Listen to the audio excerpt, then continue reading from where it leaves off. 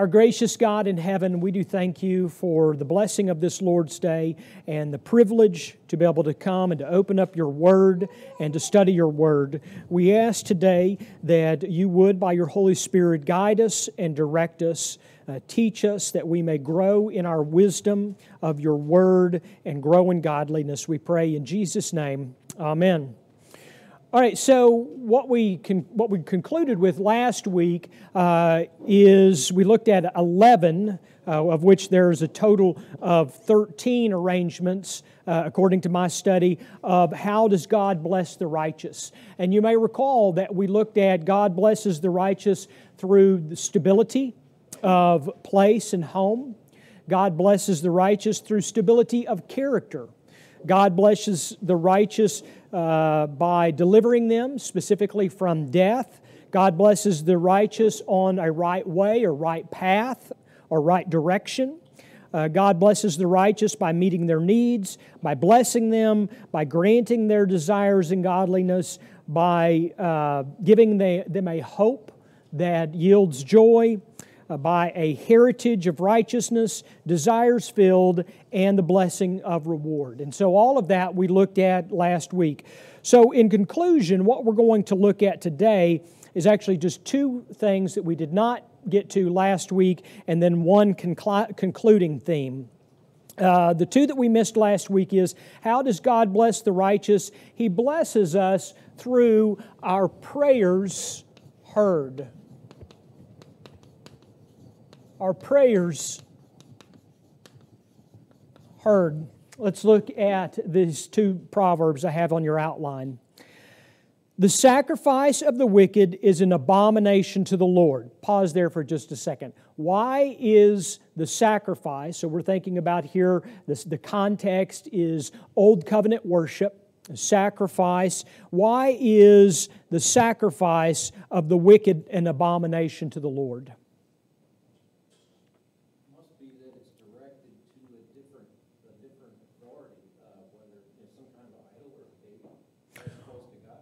Well, I suppose so, but if it is actually, let's say it is at the temple, and the sacrifice is according to God's ceremonial law being rendered rightly, then in a sense the sacrifice would be, for all intents and purposes, and we don't know otherwise, would be to God. So let's presume that, just for the sake of conversation.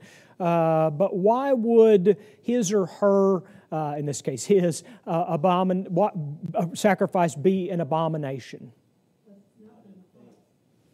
Not from the heart? Not in faith. Yeah, the general idea is that the one who is characterized, remember, the sage typically speaks in absolutes. The one who is characterized as wicked, in fact, is not a person of faith, has a wrong intention of the heart. JJ? Could be self-justifying, could be self-exalting. But whatever the case is, here's the point, and this will be very familiar to all of us, I think, and that is that right worship is not right because you do it right. Think about that for just a second. Right worship is not right just because you do it right. Because you can do everything right, quote unquote, and yet not have, as the Old Testament would refer to it, a circumcised heart. Not have of course, the faith, but also just the right intent. And so, to a certain extent, you can think about this in the sense of going through the motions. Well, what are you talking about? I showed up and I did everything right, by the book, to the T. You're saying my worship isn't right? The sage is. He is saying that. He's saying that right worship is right, not because you played by the rules, although we do play by the rules, and we are to worship God rightly, but worship comes first and foremost from the heart. It is to be a right heart attitude or a circumcised heart. Secondly, the second clause then says, but the prayer, so now note the contrast. The sage has introduced this. It's a contrast, a parallel of contrast. The sacrifice now is substituted with the prayer, and it's not the sacrifice of the wicked, but now it's the prayer of the upright. And what does it say about the prayer of the upright? It is acceptable to Him. Now, a couple of things to pay attention to here. First of all, note that the sage is using a contrast of worship. So, for example, again, from a purely fleshly standpoint, from a purely practical material standpoint, if you are at the temple, which would you consider to be a greater material act of worship? The sacrifice upon the altar or a prayer over here?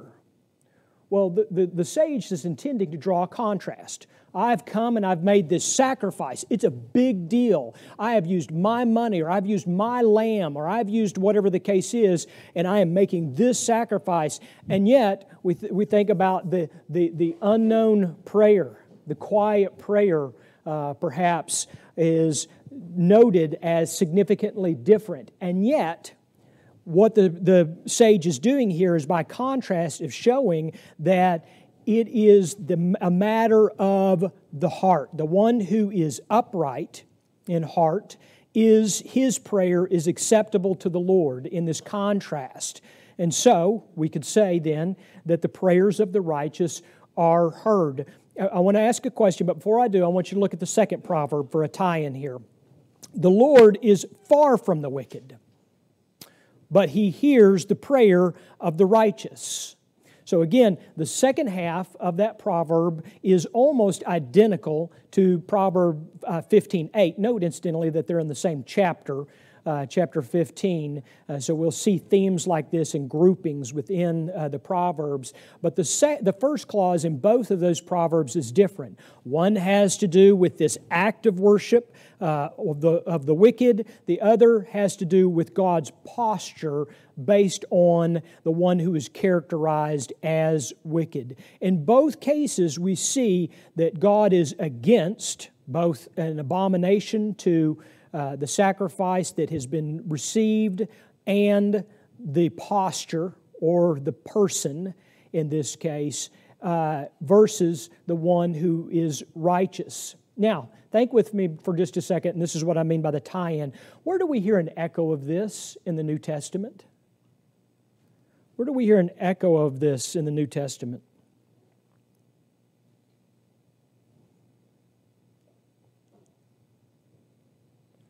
Where do we hear an echo of this in the book of James? I meant that as a joke. That's where you find it in the New Testament. That's where the echo is. What does James say on this topic? The prayers of a righteous man, the one who is characterized by righteousness. In this case, we see a tie-in. And so James scholars believe that more than likely James is quoting in a paraphrasic way. Is that a word? Anyway, like a paraphrase. Is quoting from one of these two proverbs, if not both of these proverbs, and he's telling us something about the character of the one who prays, right? And then he introduces an example from the Old Testament. And what example does James introduce? I know this is Bible trivia morning, right? And you're tired, and you thought you were just coming to listen to me talk about the Proverbs. And here I am, testing your Bible knowledge. Who does James introduce as Exhibit A? Elijah. And so he gives Elijah as Exhibit A. And what does he say about Elijah?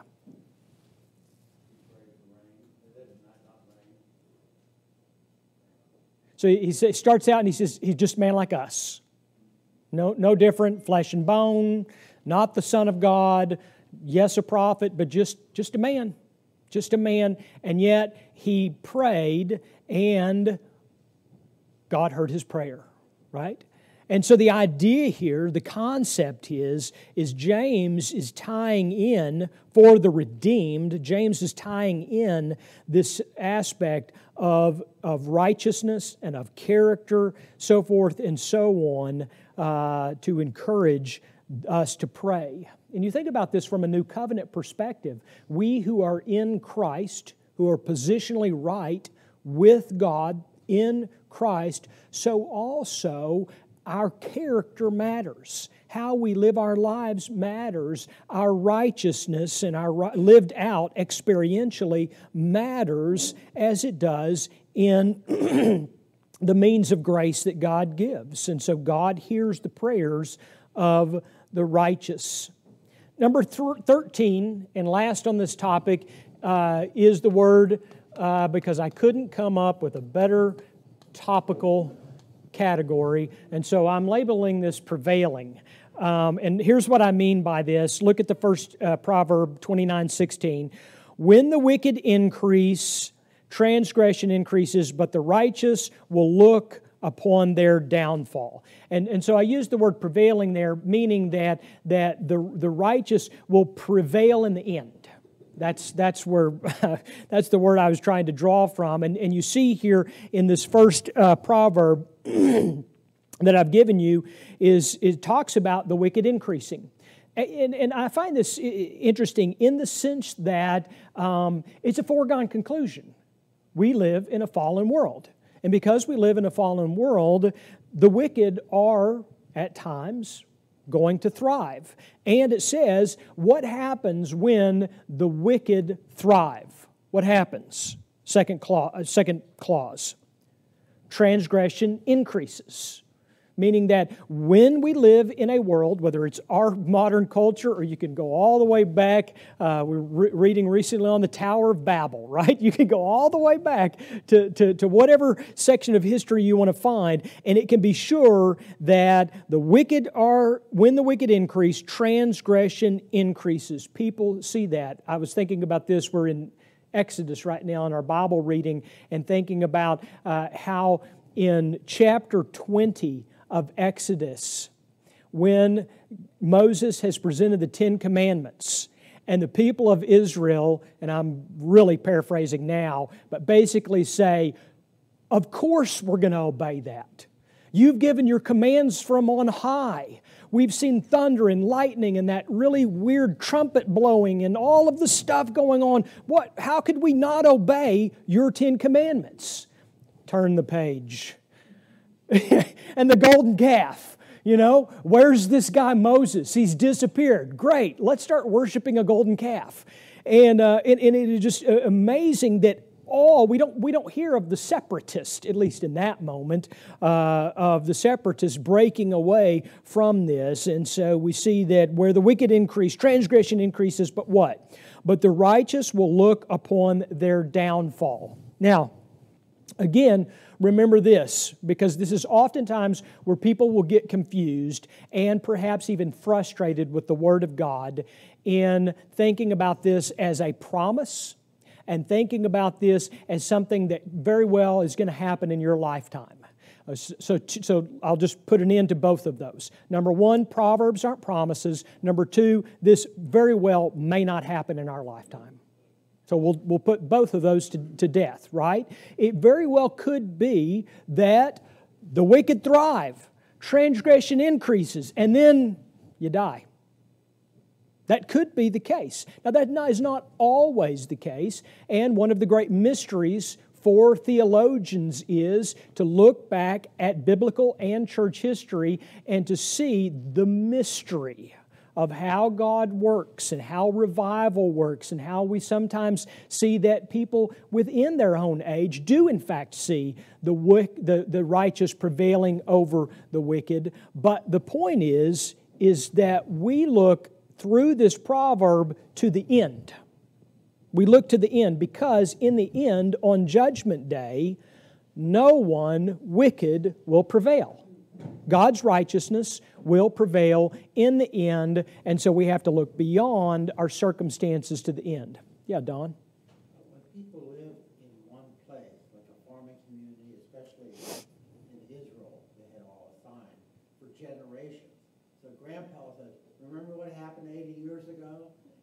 we're seeing the results of it. Yeah.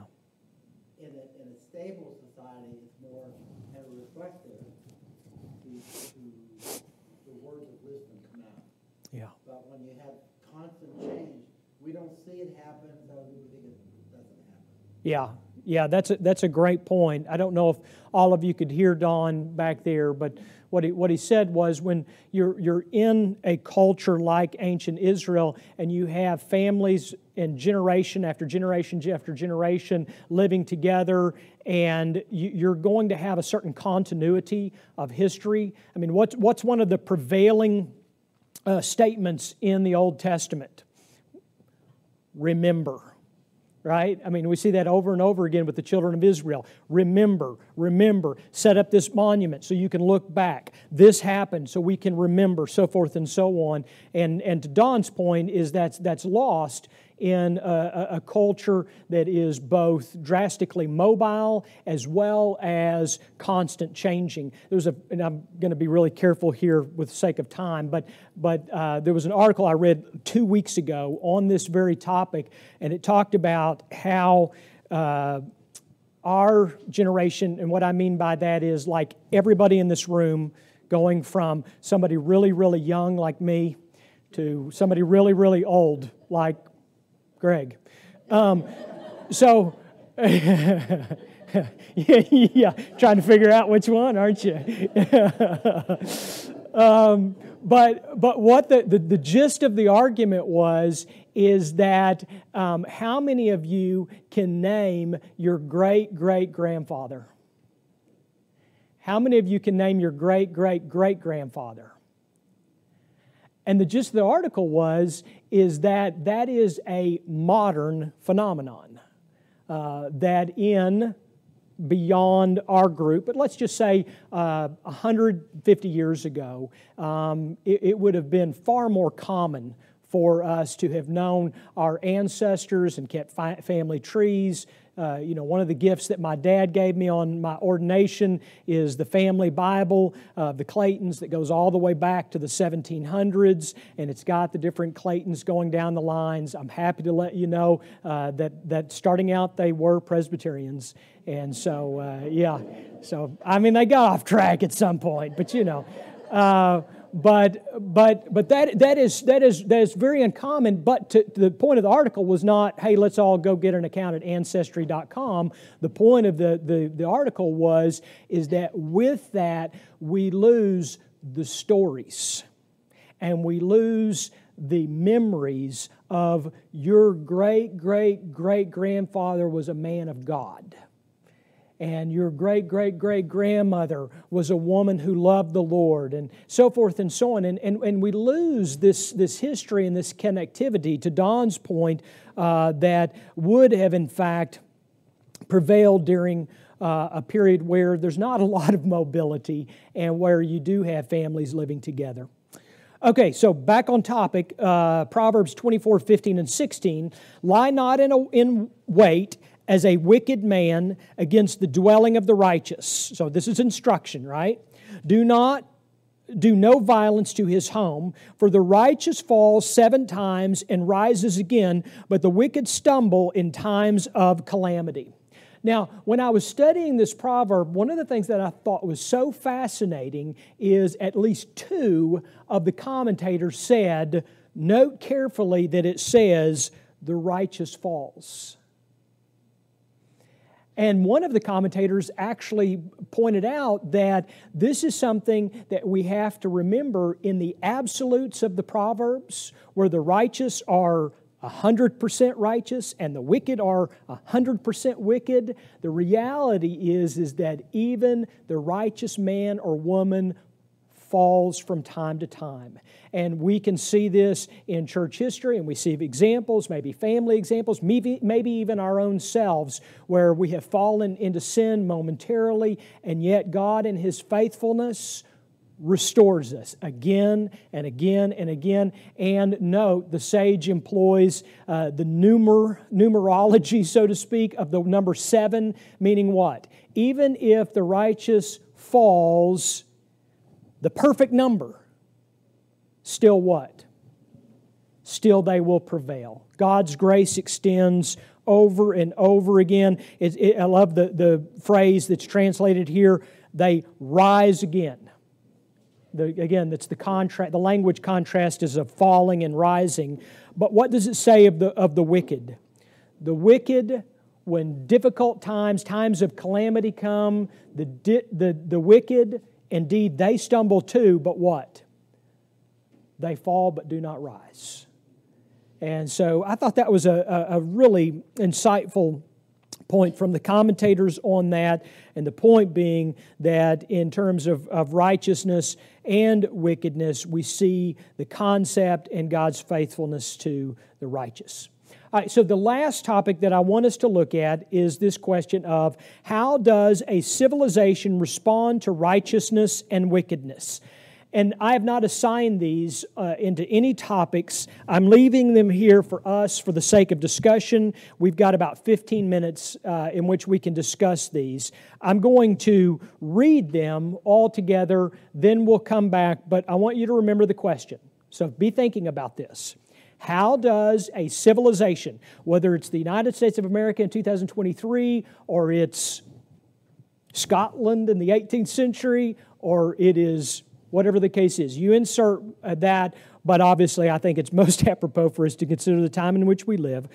How does a civilization respond to righteousness and wickedness? All right, Proverbs 21:15. When justice is done, it is a joy to the righteous, but terror to evildoers. Proverbs 28:12. When the righteous triumph, there is great glory, but when the wicked rise, people hide themselves. Proverbs 28:28. When the wicked rise, people hide themselves, but when they perish, the righteous increase. Note the echo there between verse 12 and 28. And then Proverbs 29:12, when the righteous increase, the people rejoice, but when the wicked rule, the people groan. Now, I realize so there's crossover. In fact, in two verses, there's exact same words that are used in the Hebrew and the English translation, and there's going to be some tie-ins here. But let's look at these, and my question is, first, how does a civilization respond to righteousness and wickedness? But specifically to Proverbs 21:15, when justice is done, it is a joy to the righteous, but terror to evildoers. What does it mean by when justice is done? And what would be an example of that? What does it mean when justice is done? Punishment fits the crime. Okay, justice, perfect example of justice being punishment fits the crime, right? So I think I used this before, haven't I? I mean, we're what, blocks away from the hanging judge's courtroom over here and the gallows, and so we have a history lesson just right over here in terms of punishment fitting the crime. What else? What does it mean by justice is done? And while you're thinking about it, and I think Don's example is a very good one, but note that it is active and present tense. Justice, that which is right, is, in this moment, it is done. Meaning that justice is served, justice is meted, whatever other word you want to insert other than done. But the general idea is that it is accomplished. So you can look at it and you can say, along with everyone else that you live with within a civilization, you can look at it and you go, that's just. That's justice. That is right. What has been done today is right. Now, again, the sage writing in absolute, so the idea is perfect justice. And what I mean by that is that there's no question among the righteous or wicked about this being justice. Okay, so that helps then, and by the sage using the absolute of justice, now he tells us something about two different people. He tells us something about the righteous, and he tells us something about the wicked. What does he tell us about the righteous?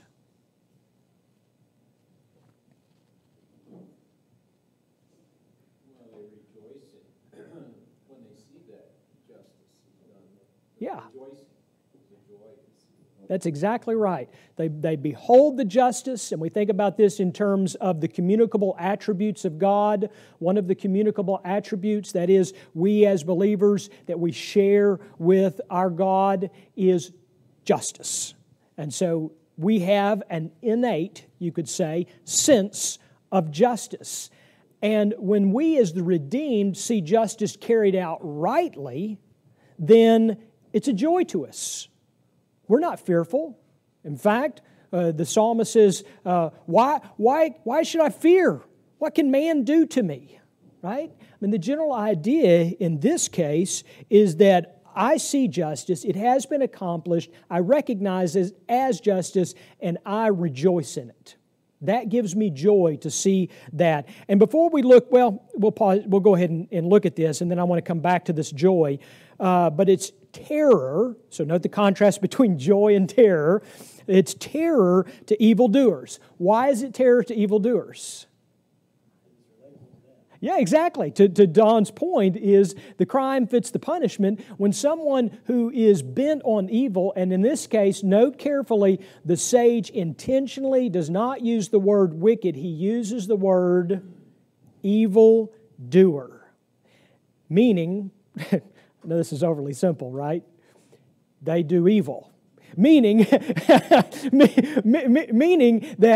they have committed the crime.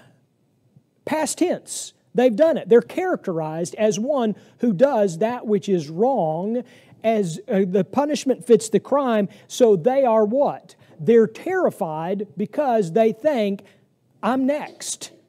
Again, if I can stay with our 1800s example of Judge Parker's courthouse over here, to witness a hanging sent a message, right? It's in a message of two ways. Number one, those who had committed no crime, who were simply there to see justice carried out. Bear with my example, I know it's not perfect, but to see the hanging was to, in a sense, be joyful in the sense that, and I'm not at all, so don't misunderstand me and don't take this out of context. I'm not saying that there's not value to every human life. I'm not saying that at all. I'm just simply saying that when they saw justice carried out, it was right.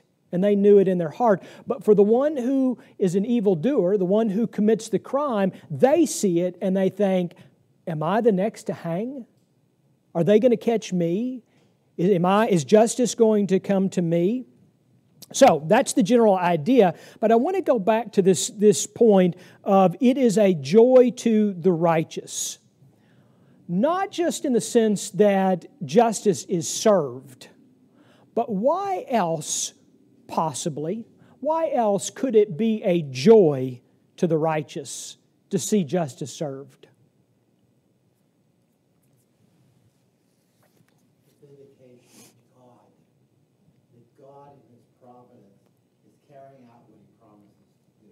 Yeah.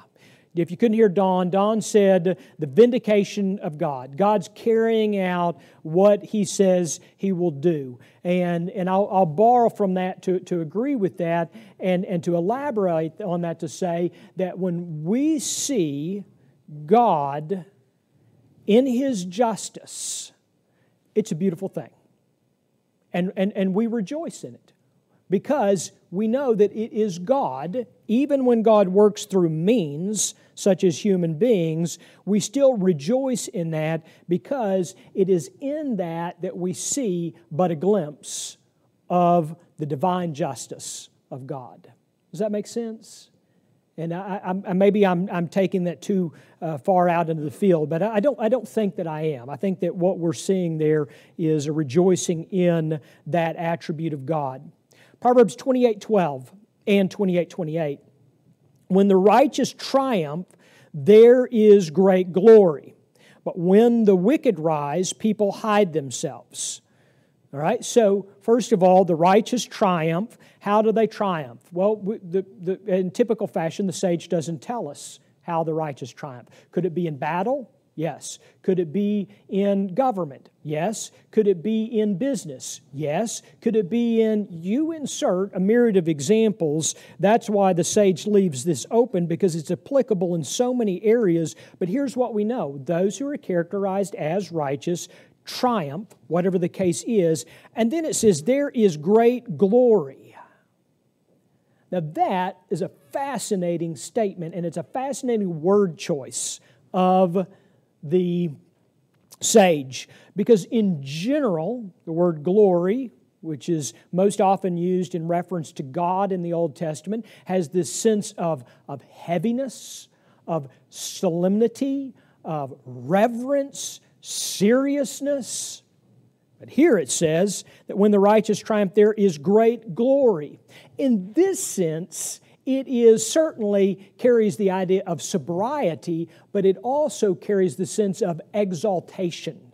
So as it is used, and again, the Hebrew word that's translated glory here is often translated by virtue of its context. As it's used here, the idea is that the righteous have triumphed. This is awesome. This is great. We're celebrating. There's the proverbial dancing in the streets, so to speak. There is great glory. The second half of it, though, is the other side of the story. But when the wicked rise, people hide themselves. So again, we don't know how the wicked rise. We don't know the context. We know that it can apply to a myriad of examples. But why this expression? It is a curious expression. Why this expression, people hide themselves? First of all, what does that mean? And then I'm curious why the sage has chosen to employ that expression. First of all, what does it mean people hide themselves? Does it mean like they bunker up with beans and, explosives? I don't know, toilet paper? I mean, what is it? Yeah. So when the wicked are in power, things aren't a blessing. So people are in hardship and... Sorry, I was pointing to somebody else. Go ahead.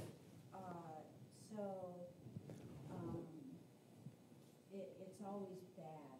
Mm-hmm. And so, people are in hardship and worrying for the next day and whatnot. Yeah, so the context, the implication is things are not good. It's a bad situation culturally, civilly, and so to hide themselves implies what?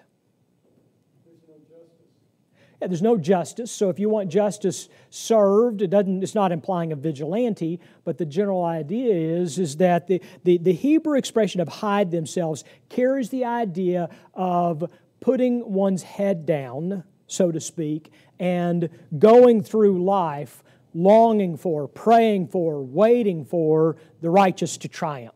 The general idea is that it's not an idea of barricading, but the idea that the righteous are not in power, things are not good, and so people become protective, they become somewhat insulated from their neighbors, so forth and so on. And the general idea of hiding there is a breakdown of fellowship. There's a breakdown of communion. If I go, hide in the other room, I'm not in here fellowshipping with you. And so some of the commentators say that that's the general idea that the sage is conveying here. It is not, to Julie's point, it's not a good time in that local culture. But then we see a parallel in 28:28. When the wicked rise, people hide themselves. Okay, we've got that. But then it says, but when they perish... So it's like, here's the good news. Here's the happy ending to the story. When they perish, the righteous increase.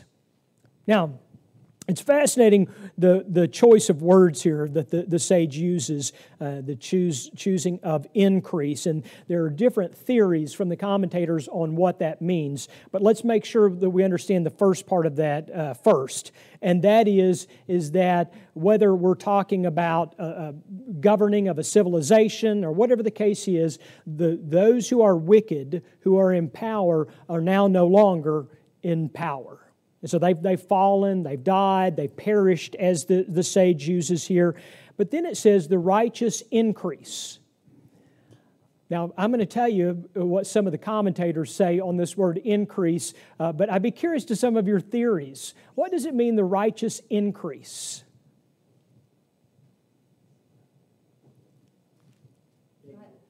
God's word is proclaimed. I'm sorry. That's it. Okay, so God's words are proclaimed. Somebody had something over here. Oh, and you're taking it back. Okay. All right. I kind of think about, like, whoever you're hanging around with, you're more likely, if you're hanging around a lot of wrongdoers, you're going to end up tending to do that. But if you're hanging around good people, you're going to kind of increase, like, Yeah. do the right thing. So it'd be an increase in character, an increase in morality. Yeah, like, It's good. when you're, I need to act this way, and you're seeing it more when you're seeing what righteous is, I guess. Whereas if you're around a lot of evil, kind of surround yourself with that, then Yeah. you're probably more apt to do that. Yeah, that's good. That's good. Anybody else? The increase in praise to God. Okay. And it has a dramatic effect in all their life. God is God. It's a reminder of that. How much more I need to be trusting Him Yeah. when I can't see an answer. Yeah, that's good. Increasing in worship, increasing in trust, so forth and so on. That's good. One of the arguments of one of the commentators that I found incredibly convincing is this, the word increase. Because it really is a fascinating little word, isn't it? Why it would be used here. In the context of the Old Covenant people of God, those who settled in the land of promise, who were given specific promises regarding their habitation of that land, right? You've heard me say this 1,000 times, I think. We've got to be very careful taking Old Testament land of covenant promises and transferring them over into the New Testament, and we tread lightly in our doing that. But in this case, its application is apropos as we think about the Old Covenant people. How did the Old Covenant people flourish? They flourished under the blessing of godly leadership. Under David, for example, the country thrived. In fact, it thrived so well it even carried on to his son, who got caught up in sexual immorality and idolatry and so forth and so on. But still, the blessings flowed onward. And so most of the commentators that I read say that this is the Old Covenant people, and they increase in, of course, as Jennifer said, in their morality and their character. But it can also be as practical as is families are more apt to have more children when there's not the threat of evil in the land. And so the families are growing, and the grandchildren are growing, and so to speak, in the land of promise, the wealth is growing, and all of these sort of things. The number of people that are able to travel to Jerusalem to worship at Mount Zion is growing, so forth and so on. And so the general idea is the increase is the idea of God's blessed bounty upon those who are able to thrive under the righteous. And then finally, and in closing, Proverbs 29:2, when the righteous increase, the people rejoice, but when the wicked rule, the people groan. And again, it's still the same idea, right? And in this case, we know exactly what the wicked are doing. In this case, they're ruling the land. And so how do people respond when the wicked are in charge? This is fascinating because and I think this is especially the case with evangelical Christians, we really like our black and white scenarios. And so what we really think is that because we live in a fallen world, when the wicked rise to power, that everybody is going to rejoice. And you know what? History, Bible history certainly, but history in general over and over and over and over and over again shows that's just simply not the case. Everyone thrives under righteous rule. Wicked rule eventually leads to debauchery, leads to downfall, may lead to anarchy. You have it here in general. But the people, that is, everyone in general, groans. But what happens when the righteous increase? And again, the idea here is general. The blessings of the righteous, the people rejoice. And that's a truth for us to end on, right? It's been a pleasure studying the Proverbs with you. I hope this has been a beneficial study to you. I hope that, as a number of you have already told me, you'll never read the Proverbs the same again.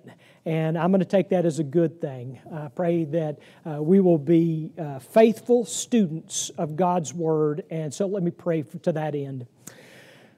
Our gracious God, we do thank you for your Word. And as your Word is given by your Spirit, we acknowledge that all the way down to the structure and punctuation of your Word is indeed inspired and given by you in the original manuscripts. And we thank you that we can trust in your Word, and that we thank you that you have preserved it for us down through time, that we can come to it and we can study. We thank you for those who have been faithful for generations to the Hebrew language, in this case, to translate and to study and to preserve the Scriptures to that end. And we thank you that here in 2023, we can open up your Word that is as fresh and new today as it was to the first readers of the Proverbs. We pray then that we would be a people of wisdom, that you would indeed, as you're redeemed, you would give us the mind of Christ, that we would indeed be the one who is characterized as righteous, for we are righteous in your sight in Christ.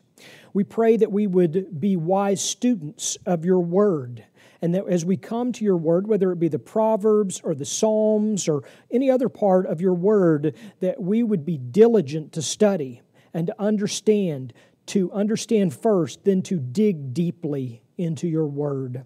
And so, as your Word is to be read and is to be preached this morning, as well as to be sung in our assembled worship, we pray that you would prepare our hearts and minds to worship you. We pray this in Jesus' name. Amen.